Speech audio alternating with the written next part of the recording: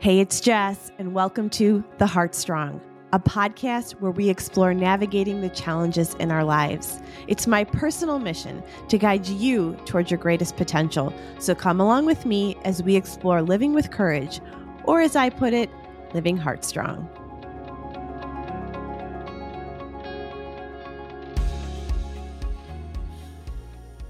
Today on the Heartstrong podcast, I'm sitting down with Ryan Scoble. Ryan is a senior at Mercyhurst College in Erie, Pennsylvania, and he's a Division II lacrosse player. He grew up in Cincinnati, Ohio, and today we're going to talk about turning obstacles in our life into opportunities.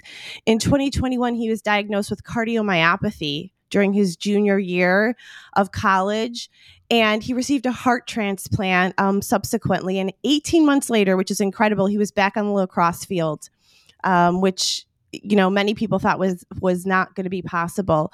And so today I say we're going to have like a masterclass in being heartstrong, of what it means to grow through the challenges of our lives and to create impact around us. Ryan's story was featured in the Wall Street Journal just a couple weeks ago, and I had about so many people reached out to me and they're like, you need to try to get him on the podcast. And so today I have the chance. And so Ryan, welcome to the podcast. Very happy to be here, Jessica. Thanks for having me. I'm super excited about this conversation. I'm sure many people have told you that you have an inspiring story, and so I'm excited to dig into that today. But something that really stuck out to me when I was prepping for this is that you grew up in Cincinnati, Ohio. So you and I have an Ohio connection. Yep. My husband always says Ohio people are the best, which we are. And so you grew up in Cincinnati and you were recruited to Mercyhurst, which is an incredible D2 lacrosse program. And I read that one of the coaches that recruited you said that he loved your grittiness and your determination. And so you obviously have personified that subsequently, but I'm curious, have you always been that way? Has it always been part of who you are? Yeah, it has. I look back kind of how I was raised and growing up, I had kind of grew up with two parents that represented the two different spectrums of strength. I had my dad who was kind of the stoic kind of dad figure where he was never complaining. No challenge was too small, and he was always kind of ingraining in my head that just don't quit. Never say never. That was a lot of the ideals he pushed into me. And a lot of that translated to sports and outside of sports. And then my mom on the other side of the spectrum was an image of mental strength. She was always, nothing was too big for her to accomplish with her mind. And I think both of those sides kind of came together and allowed me to really fundamentally have all of that form of strength, and both mental and physical. And a lot of that kind of translates to my play. I never really was into the offensive side of it. A lot of people have the perception of lacrosse kids being, pastel khaki shorts and mullets and, wearing vineyard vines and that. And I like to hit those kids. That was always kind of, I got my joy out of that is I like being in the trenches of it, kind of being in the thick of it. So yeah, I would say grittiness and determination was definitely what caught my coach's eye. And yeah, a lot of that translates off the field too. Sure. So the way you were raised, I guess what I'm getting to is that you have some fundamental basics within you that your parents instilled in you that almost was like a foundation or like for what you would eventually face in your own life. And I love how you said that sports are such a training ground for life. I could not agree with you more. I played high school sports. My husband was a college football player. I have lots of athletes in my family. And I think it does make for a mental strength, a mental ability that's really, really important. Okay, so you went to play at Mercyhurst, where you're currently a senior, right? And in junior year, I know there was a year off because of COVID. You discovered that you were in heart failure. So kind of tell us that story of how that went down and the details of that. Yeah, so it was kind of a perfect storm. Before coming back, we had an elongated break because of COVID. And in the middle of my break, I ended up fracturing my foot in 4 different places. So I missed most of the preseason of the lacrosse season, which was 4 to 5 weeks. Upon coming back, I was eager to get back on the field. That junior year is a big year. as far as, your freshman, sophomore year are kind of your fundamental stages of development in college cross. And that junior year is kind of when you come out of your shell. So I was eager to get back on the field. And I remember staying after practice and being like, oh, I felt as if I was out of shape due to my 4 weeks off with my foot. So I would stay after and I'd run, I would train a little bit extra just to kind of catch myself up to my teammates. And I realized the more I was training, the more extra work I was putting in, the more I felt out of shape. Hmm. And these side effects continued to worsen. It would go into me waking up at the middle of the night with my heart beating out of my chest. I would wake up sometimes and I felt like my breathing was irregular. And again, I at this time, I'm a college athlete. I'm in the best shape of my life. I'm thinking, oh, it's a sinus infection, or this is allergies, or maybe this is COVID. Hmm. And I'm diagnosing it in so many other things other than a serious illness. And it took about a month of playing lacrosse with heart failure to what I'd later become was heart failure. And I remember there was one of my first games back. We were in West Virginia, and I got in. I want to say late third quarter, and I was it was my first game back. I was a little nervous, and stepping on the field, I just remember I couldn't finish a play. I could make the first two steps. I could get out there and play the guy, but after that, I had immediately dropped to my knees and catch my breath. And my trainer, Jake Winkle, my athletic trainer, is very familiar with me. And he noticed I had no color in my skin. I just looked out of it. And he pulled me out and he goes, "Hey, man, I'm going to pull you out. You just don't look good right now."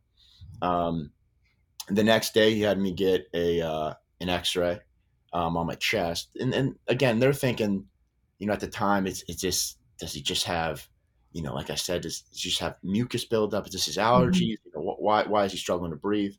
Um, so midday, I went to get that X-ray the day following the game, and I got a call that night around 8:30 at night from my athletic trainer, and he said, "I'm going to pick you up first thing in the morning, and we're going to go straight to the hospital." Wow. At that time, I knew it was something serious. I didn't know what exactly. And the next morning, upon arriving, I was greeted by four doctors who immediately hooked me up to an EKG and a pulse ox, and were taking all these numbers. And I quickly realized that the emphasis was on my heart. That Mm. the problem was something bigger than I had imagined. Then, shortly after, I was told by a doctor that I had dilated cardiomyopathy, um, which it's going to sound silly. I I had known kind of what it was because of my dad, but I was in such shock at the moment. I was immediately like, okay, like what's the step? Where do we move from here? Like do I have to take a pill? Like what do we have to do to make sure it's not so swollen or it's not so big? I immediately was trying to problem solve. Um, and then he was basically like, listen, man, you have heart failure. This is a lot more serious than I think I realized at the moment.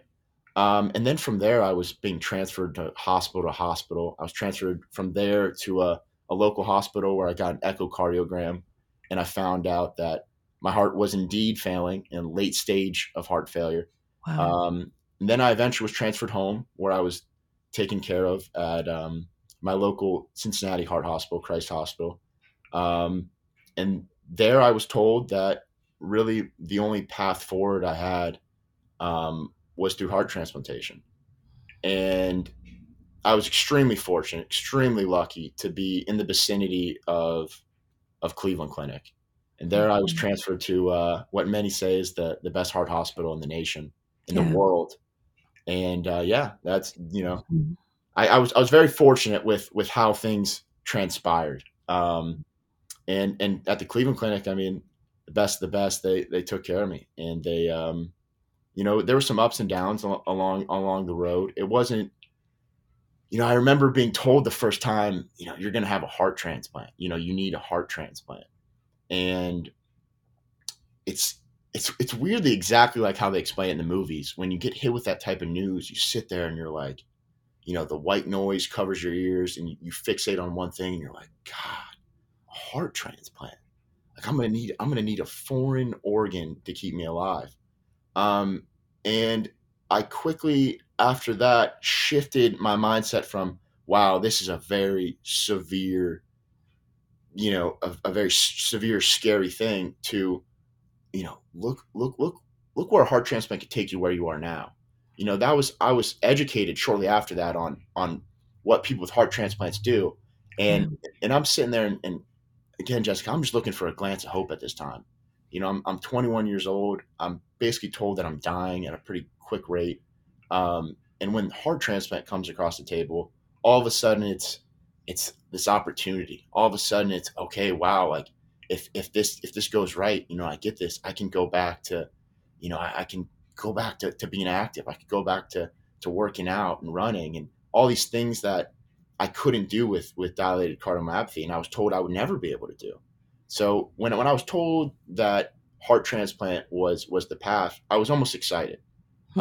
And that sounds twisted and kind of and weird because it's no one ever really thinks that they're excited to receive a pretty serious operation like that. But to me, that was really my chance in not only surviving but living the life I wanted to live.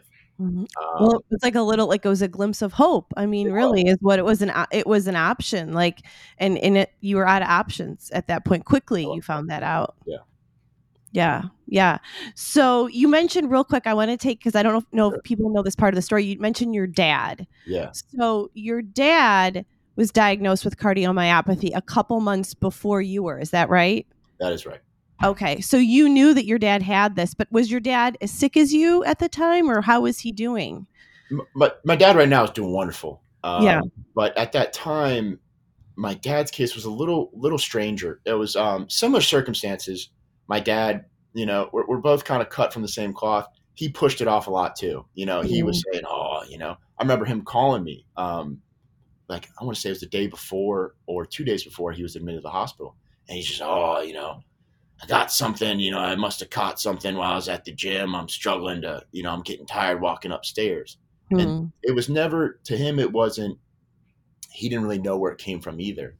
And then all of a sudden, my dad, who like I said, is this image of, kind of this just I don't grizzled's not the right word, but Mm. kind of a guy where nothing really phased him. And I growing up, I never saw my dad cry. I never really saw my dad have a challenge too big for him.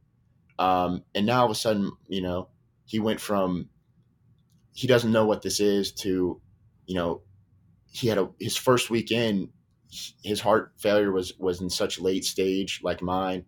Um, and he was on ECMO. They put him on life Oh support wow. Oh around a month wow. in, and that was tough for Wow. me uh, Yeah.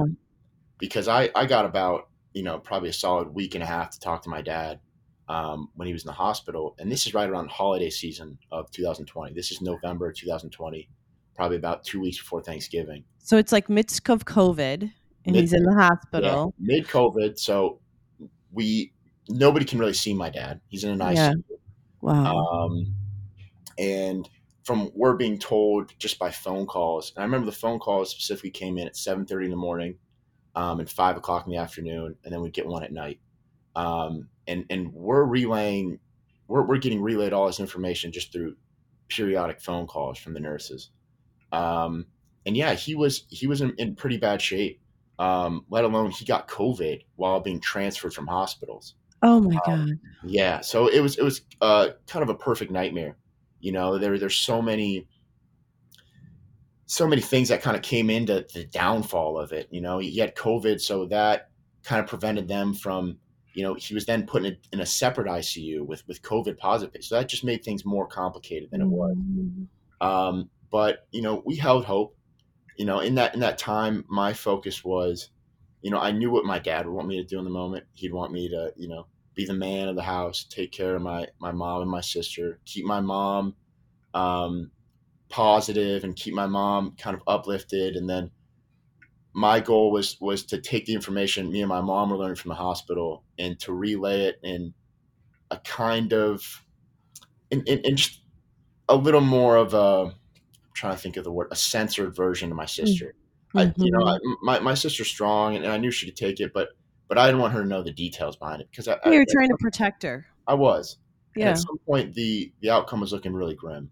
Hmm. But we held off hope. My dad received an LVAD device, a left ventricle assistive device, with COVID. And Oh my gosh. Wow. That's incredible. he was from what we heard, he was one of a handful of people ever to receive an LVAD with COVID. And from there, he spent the next month and a half, through Thanksgiving through Christmas in the ICU, and then later in January I got to see him for a week, and then I went back up to school. So yeah, Wow. it was a crazy time, and It's a that crazy whole year time. was wild. So he's on an LVAD, and within after he gets the LVAD, that's when you're diagnosed, correct? Yes, so my Yeah. dad has an Okay. LVAD when I'm diagnosed. So is he able to go home with the LVAD? Yeah, Was he at home while he waited for a transplant? yep. So Okay. his course of action was, he did what his left ventricle was, his right ventricle was still intact. So the left ventricle, the LVAD worked very well for him. Mm-hmm. So his kind of course was, at the time they told him it was anywhere between 1 to 3 years that he would receive his heart transplant. So really, he was kind of adjusting to living with an LVAD. Mm-hmm. And again, I got to see him for a week and a half with the LVAD. Mm-hmm.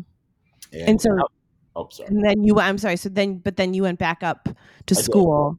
I went back up to school, and I didn't get my diagnosis for probably 2 months, Okay. from seeing my dad to finding out I had the same condition. Wow. So then you find out you have dilated cardiomyopathy. How long did you wait? How long did you wait before you received your new heart? I wish I could give you an exact timeline. A lot of it was a blur, Sure. um, but it was probably 2 months. Okay. That's I pretty mean, fast. it was very Yeah. fast. Yeah. I was happy it was fast, but it was also eerie. It was fast. Of course. In Yeah. those in as they do the transplants, I'm sure you're aware, is you get listed as your condition, and I was pretty rough, so I was listed pretty high. Probably So 1A status or something like that. sorry, You were probably listed like 1A status, I probably. was two. I was two. You're That was 2. two status. Okay. Yeah, I remember I was Okay. level two, and I was I had to have A blood type, and that's the most common. So Okay. I got Yep. really lucky with that. You did. So You it's did. pretty quick. Yeah. Yeah. So you get your new heart and you're in at the Cleveland Clinic. And is your mom like, I mean, I'm so curious about your mom in the story, Yeah. which I've told you before this, because Yeah. she had to go between, she carried a lot during that time. Was she with you in Cleveland? Was she with your dad in Cincinnati? Like, how did she manage that? My mom was with me in Cleveland. Okay. Every step of the way she was there Yeah. from day one. um yeah, she yeah, sorry, Yeah. my mom was a huge part of it all. uh, Sure. it was I was just kind of a she would do both. She would spend almost every day with me working. She would literally work in my hospital room. Yeah. Um, and then on some weekends, she would go down for a day or two. Not even that was like the first week she went down to see my dad, and then came back up. But my dad at that point, was comfortable with the LVAD, and he was kind of adjusting to living with it. So yeah, my mom was really just with me. Yeah, every day. So when you were, I don't know if this is pre-transplant, but there was some concern about antibodies. Yeah, So, for those of you who don't know, when you get a heart transplant, you're basically facing the donor's immune system and your immune system, and that's yeah, why there's like chances of rejection, and you're on anti-rejection meds for your life, and hopefully they're making some strides with all of that in yeah, science. But you were trying to clear your body of some antibodies yeah. pre receiving the heart, and it was kind of in a dire situation. Can you just tell us what that felt like, or what that situation was? Yeah. So at the time, I was listed and waiting for a heart transplant. Um, and I was woken up. I remember it's so brief. I was woken up from a nap, And I remember the doctor telling me, "Hey Ryan, um, you had tested positive for an antibody of heparin, and heparin is a anticoagulant that they use in the transplant process. And I had an antibody to it. My Wow. platelet count shot up, and Wow. I was told immediately that I was taken off the list until this antibody was removed from my blood. They told me at that time they were going to send repeat blood work, and that due to my platelet count, because I'm asking a million questions a minute to these people. Um, and I asked the doctor, I said, what's the chance of this coming back negative? And he's like, I can't give you an exact answer, but judging by your platelet count, it's almost a 99% chance this comes back positive. Wow. That meaning I would be taken off the transplant list. Um, at the time, they had told me before that an LVAD wouldn't be acquainted to me due to the fact that both my left ventricle and my right ventricle were destroyed at this moment. So Mhm. an LVAD wouldn't be that useful to me. Um, so it was really just, if this comes back positive, we're gonna have to keep you in here for the next anywhere between 3 to 6 months, until your blood is rid of this antibody. Um, and once your blood is rid of this antibody, then we'll be able to relist you. At this time, I'm dying at a pretty quick rate. I don't think I have that time that's required to have my Mhm. antibody cleaned. So for the 5 days going from when my second repeat blood work was put in, until waiting the results, I came to peace with the fact that the outcome I was most likely going to face was death. Mhm. And that's hard. You're Mhm. 21 years old and you're sitting in your deathbed thinking about, reflecting on the life you had, and thinking about, man, if I had this opportunity to do this, or if I get out of here, I'm going to do this, or I'm going to live life this way. Um, so in those 5 days, I learned probably the most about myself, uh, Hmm. and it was a lot of reflection. And internally, I was trying to come to peace with the fact that, like I said, like I might not be here much longer. Mhm. What is the what is the what am I going to leave on this earth? And I remember Saturday of that week, Dr. Higgins, who's my lead cardiologist, I call him my good luck charm. He came into my hospital room. It was me and my mom, and I remember him going, "Oh, Ryan, has anybody told you the news?" Um, and I could tell kind of off the bat, like something was weird because, at the time I was very close with the nurses, and I was in J38 in Cleveland Clinic, and they're the best nurses in the world. And I was close with all of them, and I remember seeing them all sitting at the doorway, and they were sitting there, and they're behind the doctor, and and I'm like, "Oh, something's off," and he goes, "Your test results came back negative. Oh my gosh. We're gonna relist you immediately." And he goes, "Yeah." He goes, "Ryan, let's get you back on the list, and let's get you a heart." And Wow. I remember just this, it was first tears, then it was Yeah. laughter, then it was tears. It's just this weight lifted off your shoulders, like it was a blessing. Like, oh my God, I was in shock. And the funny thing is, and my mom remembers it. At the time, I'm doing art therapy, Mhm. because again, I'm having this dark 5 days of my life.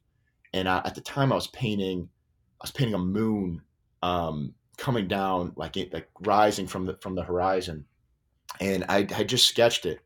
And after I got the news, my painting shifted from a moon, coming up from the horizon to a sun setting, and it just Wow. kind of encapsulated where, what had happened. I was in this Yeah. dark place thinking that the worst possible outcome is about to happen. All of a sudden I have this another glimpse of hope, another glimpse of, Mhm. wow, here's another beautiful opportunity. And Mhm. the next day was Mother's Day, and I got a call not even 12 hours after being relisted at like 6 o'clock, on Mother's Day, that I had a heart. And Wow. it was a pretty beautiful thing to share with my mom, who had Oh my goodness. had been through all of this. Had been through my Yeah. dad, had been through me. um, and was at this time was handling effortlessly both of us.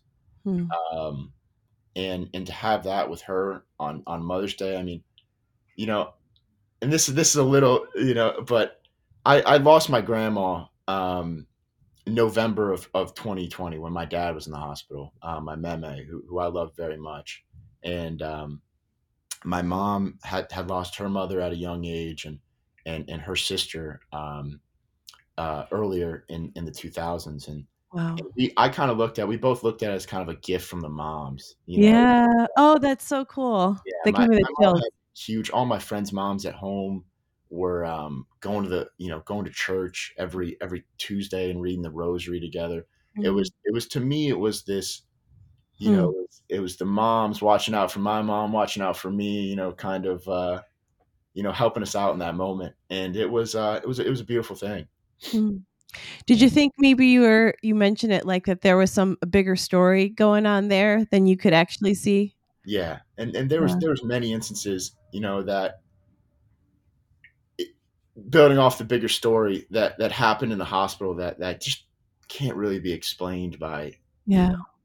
by reason, Mhm. other than just I mean, we'll get into it later, but Yeah. like I was had immediate connections to 1111, which many say are the angel numbers. Yeah. um, I was in weirdly enough I was admitted in Cleveland Clinic for, I believe it's 44 days, which is my lacrosse number. Your lacrosse number, yeah. um, Which is sort of a 4 times 11 yeah. is 44. Yeah, How cool is that? that's another Yeah. number, and it's there were so many connections that came alongside of it that just that I still am trying to find meaning behind and reasons. Yeah. Yeah. Well, one of the things that you said on the subject of 11 is that at 2 days after your transplant, you actually flatlined. I don't know where you were, if you were in your room or cath lab or whatever, for 11 seconds. What happened there? So I remember it was a couple days after my transplant, and I woke up at 5:30 in the morning. And you kind of it's kind of gross, but when you're in that condition, you can't shower. I had Yep. a million IVs, a million lines attached to my body. So I woke up to get my morning wipe down, um, and I believe one of the wires had gotten they were taking off my sternal bandage. That was my scar way down my chest, and I remember being really freaked out to see it. So I picked my head up, and one of the wires, I had a temporary pacemaker Mhm. attached to me. One of the wires had like interlinked into the tape of my sternal bandage, and when my sternal bandage was taken off, the wire came undone. Hmm. In that, I flatlined for 11 seconds, and I I mean, do you want me to explain what I saw? Really, like, is Yeah, that I do. I want to know. um? So for me, it was, and this is, I'm just gonna explain it like kind of the dude way I see it. To Sure. me, my head was back and I wasn't looking, and it was like I was like in Star Wars where they shoot through light speed. I remember like kind of the light coming out of my eyes, and then it was just, Mm. I was in this deep, beautiful sleep, and I'm in an ICU. I've slept maybe 2 hours in this place. The people Yeah. around me are either on life support or aren't late stage hospice care. So Mhm. I'm surrounded in kind of a scary environment. So I wasn't sleeping at all. And in this time where I was flatlined, I was warm. I was comfortable. I never been that at peace. I was laying there. Wow. And I remember in I felt as if I was dreaming, and I Hmm. remember seeing a green grass, blue skies, not a cloud in the skies, and I saw three gray silhouettes. One was 5 yards away, one was 8 yards away, and one was like 15 yards away. And I'm sorry I Hmm. expanded yards. That's how I look at a field. I see Yeah, it like that's how you see it. Yep. sports. Yeah. Um, and the more I was in this place, I felt a warm breeze come by my body, and I felt, again, I just didn't want to leave this place. I'd never been that Mm. comfortable in weeks. And the silhouettes slowly, I started to see heads and shoulders and necks form. And then I like shot up. I remember shooting up and being like, God, who? Like my first thought was, why these guys waking me up? I haven't slept that good in weeks. And Mm. all of a sudden I have 13 nurses in front of me going, Mr. Scoble, are you all right? Mm. Mr. Scoble. And my heart rate thing is going, and I look up and I just see flat to 150. And I'm Oh like, my gosh. and I was like, well, I kind of put it off of, oh, well, maybe it I'm was a bet. little bit of a hiccup, while I was sleeping or something. And I wasn't in high school. I wasn't the best at anatomy, and I don't really know much about a lot of these doctor terms. So I ask, oh, what happened? And they go, oh, you in A Sicily, Oh and yeah. and I go, oh, okay, like which is kind of a fancy term to say you flatlined. Um, and I was like, oh, that's cool. And then I remember my night nurse who I was familiar with coming in and said, hey, I had an A Sicily earlier. Like, can you tell me what that means? She looked at me. She's like, you're an A Sicily? And I was like, yeah. Mhm. Like, what does that mean? And she goes, oh, well, you flatlined. And once that happened, I remember my initial thought is, I got to call my friends. I got to let my friends know that I just died, because to Mm. me in the moment, I'm kind of, I'm adrenaline out and I'm like, oh, Sure. like, to me, it was something where I was like, wow, like, I don't know who to talk to about this. And my Mm. friends were like, dude, like, are you all right? And I was like, man, like, it's kind of crazy, and it was wild. And, that gave me a lot of, from that point moving forward, I realized, kind of like you said, there was a bigger picture, Hmm. that there was something bigger into it. And I'm still trying to kind of map out and form what I saw, in that vision, or, dream. I In don't that know. time. Yeah. Well, it's like it was 11 seconds, but that was a lot to happen in 11 Oh, seconds. Like, did it feel longer than 11 seconds, what you yeah. It experienced? felt it felt like didn't felt probably felt like 2 to 3 minutes. It's Wow. just enough time to really grasp the situation, feel where I was, and to enjoy where I was. And then I, Mm. woken up, to being alive. And I didn't even know I Yeah. was dead. I just thought I was dreaming. It was, Yeah. Wow. That's such an interesting perspective to have. And I read that you said that after that flatline that your perspective was completely renewed. Like what was renewed? What did you feel differently about? like after I found out about the fine, I just had a greater appreciation. Mm. And I don't I don't know if this sounds, I didn't really fear death. And Hmm. and I don't say that in like a negligent way. I don't go out and do stupid things 'cause I don't, fear death. But really, I was kind of at peace to know that, wow, like, okay, like, you know, it's I got to get that experience out of the way, and now I can live life you know, a little more grateful. I Yeah. don't know if it's the right word to describe that, but a little more, I have a greater appreciation for the smaller things, the Mhm. day by days, because outside of the positive, what I saw in my flat line, I still died nonetheless. And Mhm. it it kind of brought to me like, wow, death is inevitable. It comes to all of us. And, I'm just gonna appreciate minute by minute. I'm not gonna think about your weeks ahead or months ahead or years ahead. Now I'm really just gonna take in the moment. I'm gonna take in Mm. the hour, where I am with my, at the time. And it just gave me a greater appreciation that way. Hmm. That's incredible. I think, I, after my son Ethan died, I did a lot of research on near death experiences. So I thank you so much for sharing that with Sure. us. And I actually had a podcast guest on that had a really significant one, and I interviewed with him about it. And what sticks out to me is just the peace that people always feel when they have those experiences. And I think it's across religions and belief systems from what I've read. And I think that's just very interesting and also a gift because, um, you know, I'm a mother whose kid did pass. And Yeah. I always wonder, is he okay or was he okay? And when I read those, it gives me a lot of peace because I think that I have to feel like that's what he experienced. Um, And I just, that's so cool. And I just have to tell you really quick, 11 has always been like a super important number to me. So it was I played high school volleyball. It was my number. My son Ethan was actually in the room 11 for a year in the hospital.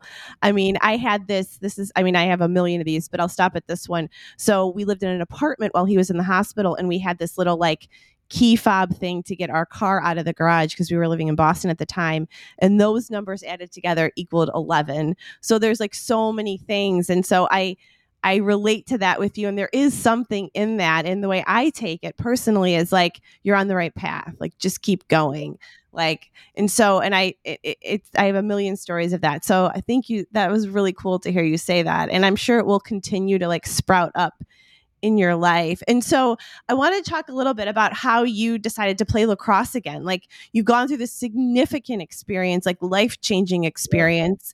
And then you're like, well, I want to get back on the lacrosse field. So tell us a little bit about that. Like, what did your doctor say? What did your parents say? Yeah. Was it something that you're like, you just innately in yourself knew you wanted to do, or did it come over time? Like, how did that all go down? Um, there was many facets to it. Mm-hmm. I did know that immediately after getting my heart transplant that I was immediately going to go back to being an active person. Mm-hmm. Kind of like I said earlier, with my diagnosis of dilated cardiomyopathy, you're being told, by your doctors, like, hey, like, you can walk, you can do Pilates, but that really wasn't what I was into.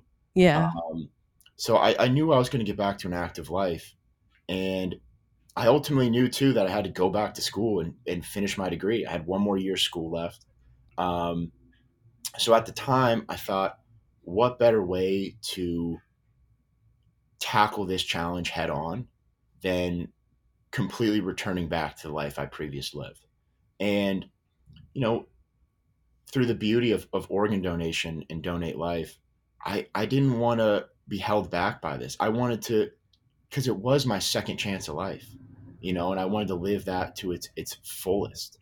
Um, so yeah, I knew pretty soon after, probably about 2 months after that I was going to make it my challenge to return back to school and be a member of the men's lacrosse team.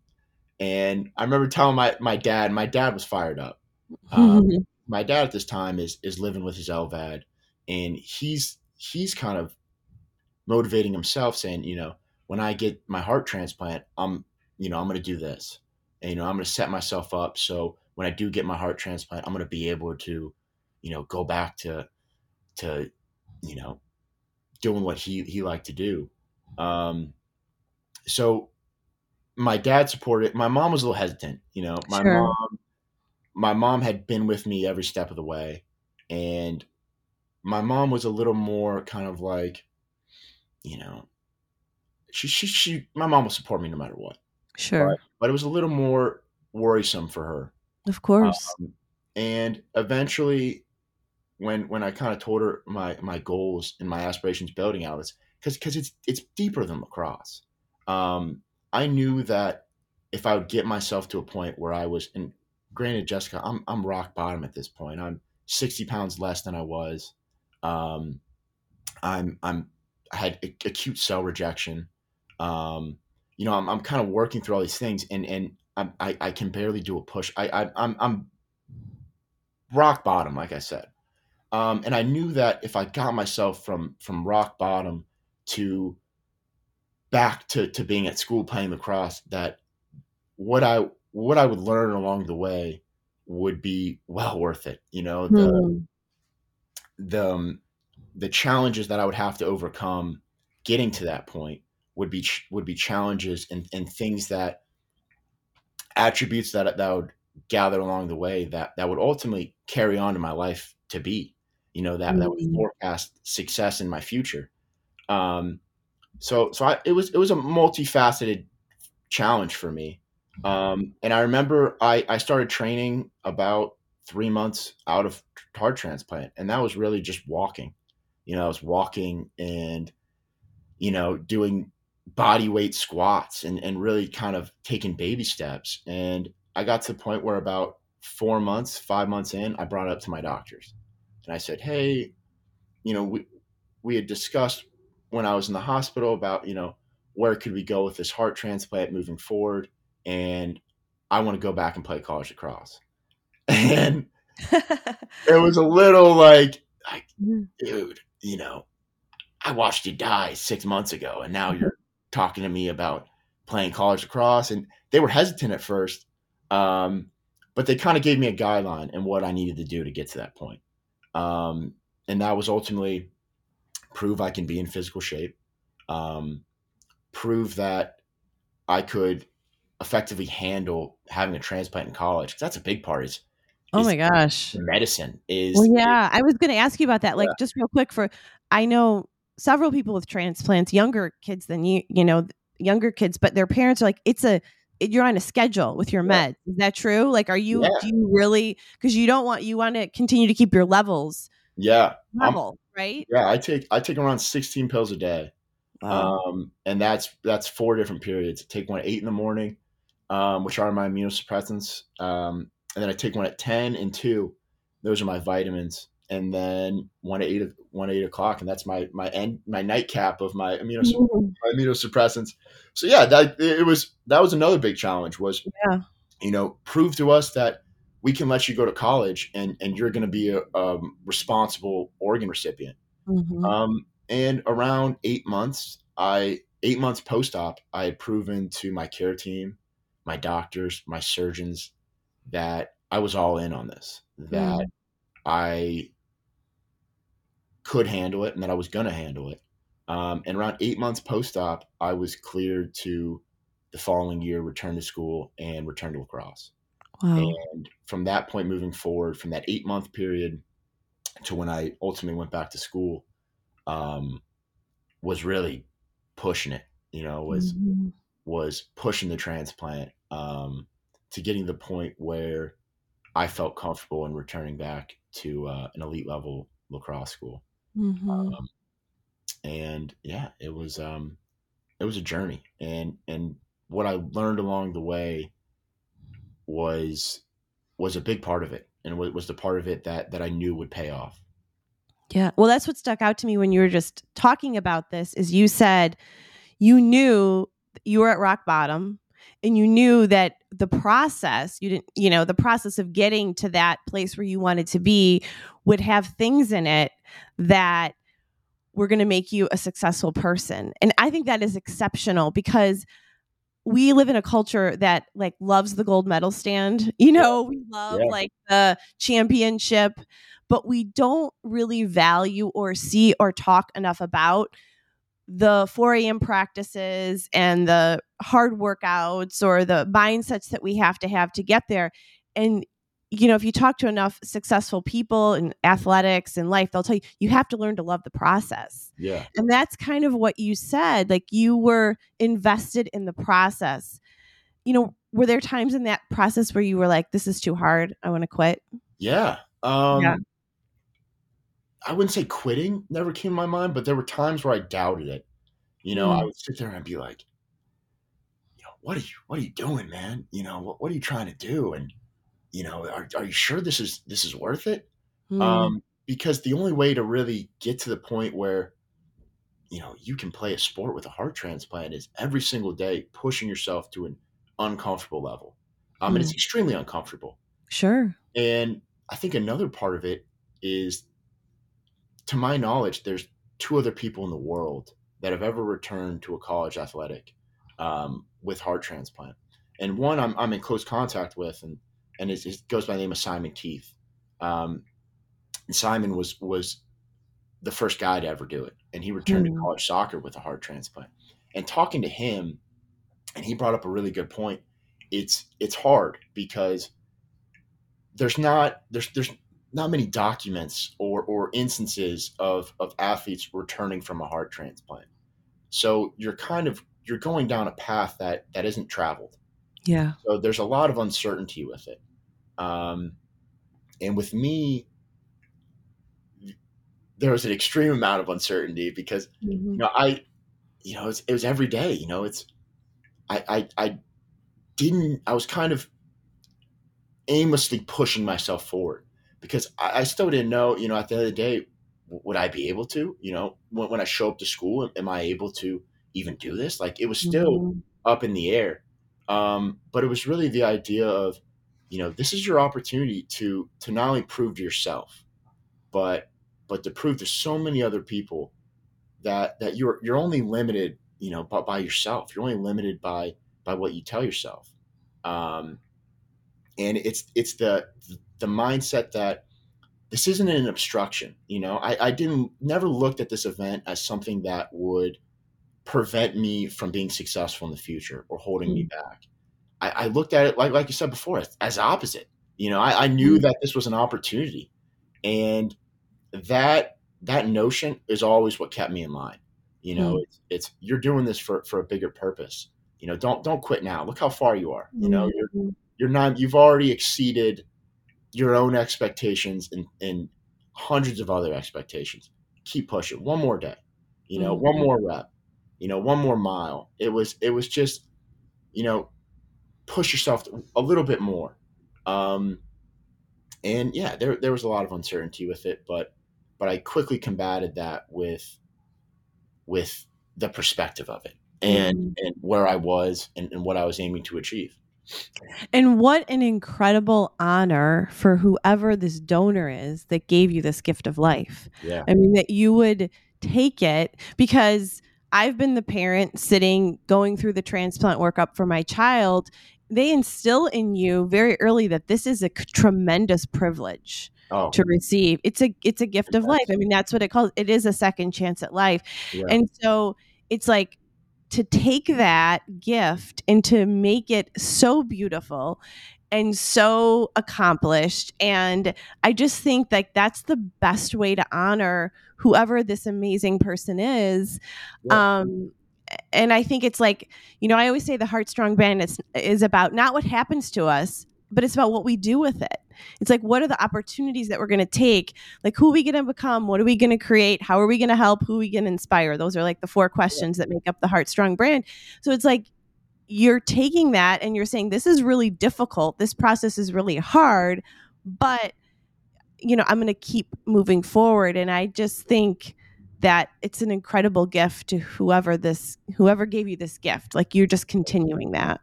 It is, and I'm so grateful, for the Donate Life, and for organ donors everywhere. I mean, it's really beautiful, It is. what I was gifted, and again, just, I'm able to graduate college because of this young man's donation. I'm able to Mhm. hopefully down the road get married, and start a family, and buy my first home, and I'm able Mhm. to, you know accomplish all these life landmarks that at one point I thought I never would be able to do. Mhm. And it's all because of, like I said, the organ donors' selfless, care and respect for me. Mhm. And I've always been an organ donor, but I really respect everybody out there that is selfless Mhm. enough to be an organ donor, Mhm. and just being a part of it. I learned more and more. An organ donor can save up to multiple lives, and Yes, that's not only affecting the person receiving the transplant. That's somebody's brother, that's somebody's sister, somebody's uncle, aunt, best man in their wedding, neighbor, and it just affects so many other people other than the person receiving the organ, and it truly is beautiful. it is. And if you're listening, you're not an organ donor, be an organ donor, Please. because it's such a gift. I mean, I just had a surgeon on who's a cardiac transplant surgeon, and we talked about the shortage of hearts and people that the need outweighs the donors. And so, just as an aside, this is a little PSA here. Go make yourself an organ donor next time you change over your driver's license. So, you're a big proponent of obviously active living post transplantation. You're living that. I mean, you Yeah. are a proponent of it, but you're doing it. You know, and I'm sure there's a million things, but like, Ryan, what's your perspective? How has it changed from who you were? I mean, we're never the same person when we go through Yeah. hard things, right? We're always kind of the person we were before. And so, like, how are you different, and how do you see the purpose of your life now? And like, what do you hope that this do you have any sense of like what your life mission is because of this? Yeah, yeah. I would say, um, my life mission outside of this is personally, it's a lot more simple than Mm-hmm. it. I really want to live a life full of experience, good and bad, Mm-hmm. because that's life, Yes. and that's something that out of all of this, I was able to appreciate. And we've talked about this whole time is the idea that bad experiences still end up being good at the end of it. You know, there's opportunity that arise from those. Um, and that's something that I took out of it that I I'm able to live with today is that even the negative obstacles, end up being positive. They end up maturing into something Mm-hmm. that is strong and Yeah. that pushes you forward in the long run. And I would just say, coming out of it, I'm a lot more mentally mature um, Mm-hmm. in many ways. Not just as an individual, as a man, but really the way my mind operates. Um, I as I said before, I have a lot more gratitude than I have before, just of the gift of life. Um, but yeah, my life goal from here is, I really hope that this story can motivate people, not just in the transplant realm, but in just in general. I mean, Yeah, in recent years, this has just been a very troublous time. it You know, is. COVID and everything. It just seems kind of like it's falling down at the moment. It Uh, does. and all of us in the past decade have probably gone through something that has made us reconsider something about ourselves or about our life. And what I want my story to display is, no matter how low you think you are, or no matter how defeated you are, that there's always a light at the end of the tunnel. And it might be hard to see that light, and you might not see that light at first, but just don't throw in the towel. Don't quit. Mm. Don't stop your feet from moving. When you get knocked back, take another step forward. If you get knocked back again, take two steps forward. And that's something I took out of this that I'm hoping to share with others. Mm. Yeah, and I think that's such a needed message in the world right now. I think like you said, it's been a tough 3 years. I think people feel somewhat hopeless, somewhat broken. I think we have a very divided world and Yeah. country. And I think what the commonality, though, of humans is challenge, is suffering, is hardship. We all, like you said, we all experience those things. And your story is such a testament of what you can do with it and who you can become in the process. And so I hope your story reaches like far and wide because it's incredibly inspiring. And you mentioned about like you grew up a little bit obviously faster, you had a different sort of mindset. I'm wondering if you can share just a little bit about like as a peer, people in your early 20s, people that are your age, like do you ever feel somewhat different than them, or have your friends like shifted because of you? Like how has that experience been in your life? Yeah. I think alongside the process, my friends have matured with me. Yeah, Because not only was it a scary event or a extreme event for me, but also the people close to me. of Um, course. a lot of my friends and close family haven't really experienced something to this scale before. So Mhm. I think that all my friends and people around me have really matured along with me. Sure, there's certain elements that I feel like I've matured exponentially from, and I can you know struggle to relate with some of my friends with, but for the most part, I feel as if a lot of my friends kind of grew alongside of me, and with them following me through the process, grew with me through the process. That's very cool. I'm curious. One of the things I've heard of people say that when they get a new heart, like they sometimes have like different food preferences or Yeah, personality shifts. Have you noticed anything like that in your story? I get this question a lot. I've tried, like, there's certain things, I guess. One, Mhm. this is a food thing that's a little odd. I I absolutely adore yellow Gatorade. like the lemon lime Gatorade, and Yep. I never did before. And it was Really? something that I remember in the hospital, like I craved. I was like, man, I just want a yellow Gatorade.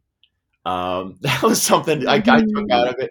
But personality wise, other than myself maturing in the process, I wouldn't say I've changed Mhm. that much. Yeah.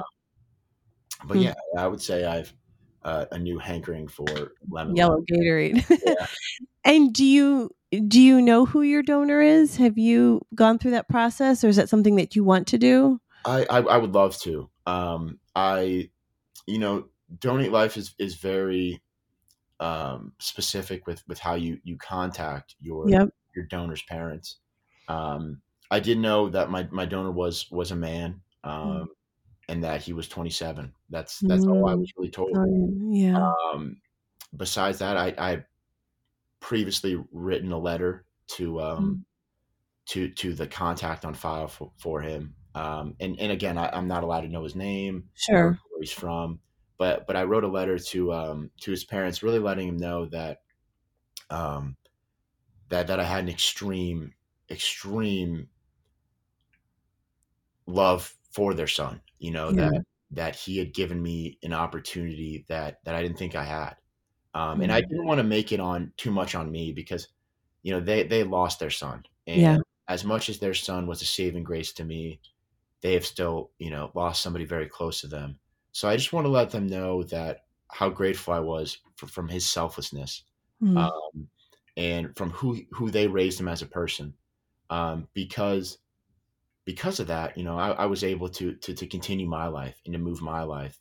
And I wanted to let him know that this organ was not going to be, implanted in me in vain. That I was going to do Mm. everything I could do to fill that heart with love and as much hope and as much, of all the beauties of life that I can. And, Mm. and I really wanted them to know that I was going to put it to great use, and that I Mm. was going to remember him in every single day, carrying it along with me. Mm. I think you're doing that in an incredible way.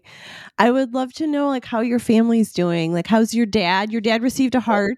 He How's did. he doing? And how's your mom and your sister? Like, how it's a family thing to go It through is. something like It this. is. And my family has grown so much from it.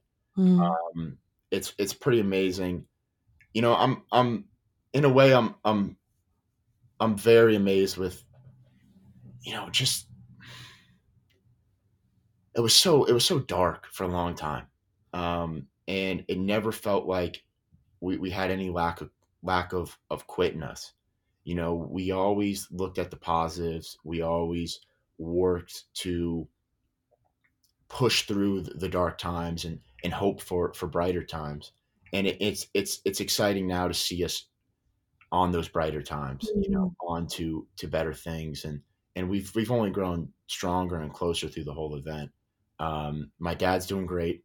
Mm. He has a heart transplant now, and he's goes to gym every day. Wow. He actually is working alongside. He works out with LVAD patients, Very and cool. tries to get them in shape and ready so that the transition from LVAD to transplant is smooth. Mm. Um, and my mom is crushing it. My Mm. mom is a very smart, intelligent woman. She's killing it at her job, and my little sister is, she's living her life. She's enjoying it, Mm. and I'm glad that amidst all of this, that she gets to have all of us, and she Mhm. gets to I get to share these memories with my sister moving forward. And I actually got to hang out with my little sister this past weekend, and just being able to share that moment with her. It was uh, it's it just at certain times feels surreal. Mm. I look back 2 years ago today, and I was in a much different spot, and to be able to now to be able to have all, my family healthy, um, and back to where we are. I'm extremely grateful, and just very fortunate.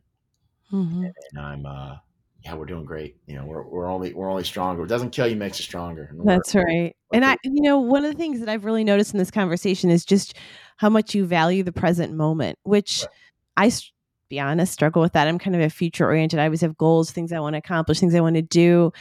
And I guess I kind of look back, I kind of thought about my son, Ethan, who was sick for a long time. He didn't really like to watch TV. Looking back, like he was my first kid. So I didn't really know any better, but Yeah. he didn't really want to watch TV. He just wanted to hang out with people. He liked to listen to music. Like he was very intentional. And Yeah. sometimes even though he was very young, it was very different than my other boys who, like, if I can't peel them off YouTube, they'll be on there all day. So Yeah. it's just like, it's interesting because you have this perspective of the gift of the present moment of time with people. And I hope that people listening will take that I've taken that away from this conversation of just even the way you described the time with your sister recently, like the gift of having a moment with the people that we love is truly like such a blessing. Yeah, it is. Um, it's I'm sorry. It's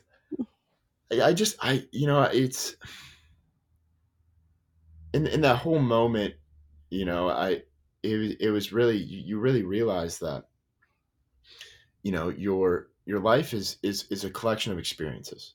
Yeah. You can look back and you can look at accolades and awards and all these things, and sure, they have meaning, or they have, a physical token that comes along with them. But what really makes you as a person, what really carries your life, is the experiences you share, uh, Mhm. with other people, and with yourself. And on this whole journey, I've been able to truly value the time I spend with myself, value myself.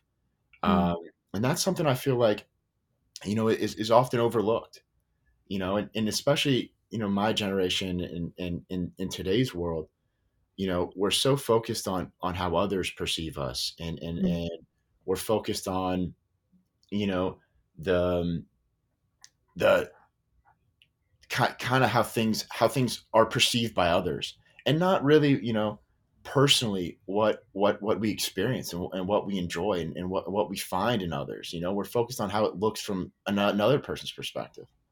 And that's Mhm. something I try to live with now, is just kind of being in the present, being in the moment, and remembering, remembering these experiences in my life, because they'll build, and they'll build on top of each other. And I hope to look at some point in my life and be able to, tell a son, or tell a friend these experiences, and have them share those experiences with others. That's the beauty of That is.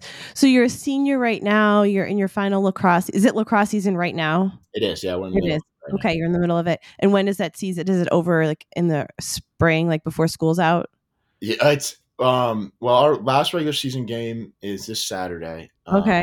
But we're currently on track to, we we play in our conference championship, which for us is almost our bare minimum. We're a Hmm. very elite team, Yeah, so you have a very we good hope to, team. win our conference championship, and then get placed in the national tournament. So I could be, Awesome. hopefully, I'll be playing lacrosse up until Memorial Day weekend. That's Awesome. the hope. Yeah. And who do you play this weekend? Wheeling University, Wheeling. Wheeling, West Virginia. Yep. All right. All right.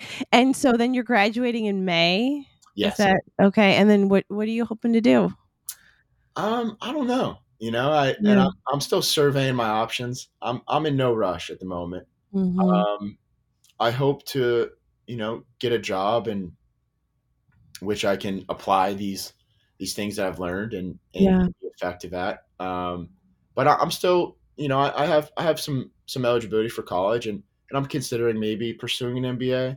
I'm Hmm. not really sure yet. I'm Yeah. just, you know see what I have at the moment, and right now I'm just focused on graduating college with good grades, and enjoying the next couple weeks with my best friends, Yeah. and And living in the moment, live right? in the moment. Yeah, and That's just, awesome.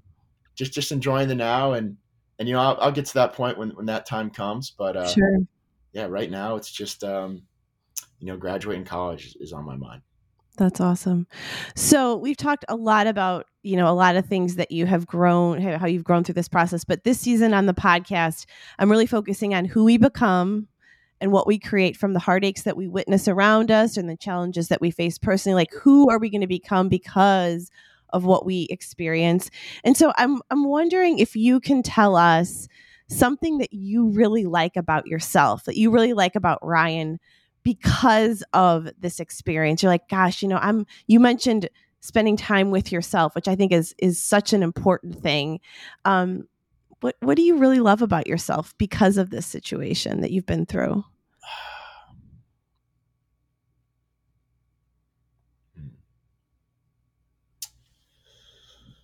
That's hard. That's a very, very good question. Yeah. I would say what the person I like that I've become is and I don't know if this is necessarily an adjective or something I could describe myself with, but I've become unbroken. Hmm. In the light of all of this, and in the moment, no challenge seems too steep for me. No goal or dream seems too far away. And I would say, out of all of this, I've not only had a greater appreciation of it, but really the idea of being unbroken. I don't have any quit in me, and I won't, and I'll continue to live my life without that quit. And that's something I took out of all of this that really fuels me, and that excited me. That's beautiful, because I think so many people these days, I do identify themselves as broken. I mean, people say Yeah. that, I hear that. And so the idea of being unbroken is pretty incredible. That's awesome. Well, Ryan, gosh, thank you so much for taking the time to talk with me today. Your story is incredible. But I think what the most impressive thing to me is you. And I just want to say your generation needs you. I tell Oh, my boys that all the time. I'm thank like, you. you need to be leaders. You need to, work hard and accomplish and grow through your challenges, because the world needs you. And so we are so blessed that you're here on this planet. And I know that there are great things for you. Thank you, Jessica. I appreciate it. Thank you for having me on here and being able to speak on your platform. I really appreciate it. Thank you for joining me here on the Heartstrong podcast. Please rate and review this podcast and share an episode that you love with a friend, because when you do, you help us grow our mission of encouraging people to grow through the challenges of their lives and to live their full potential. We'll see you next time.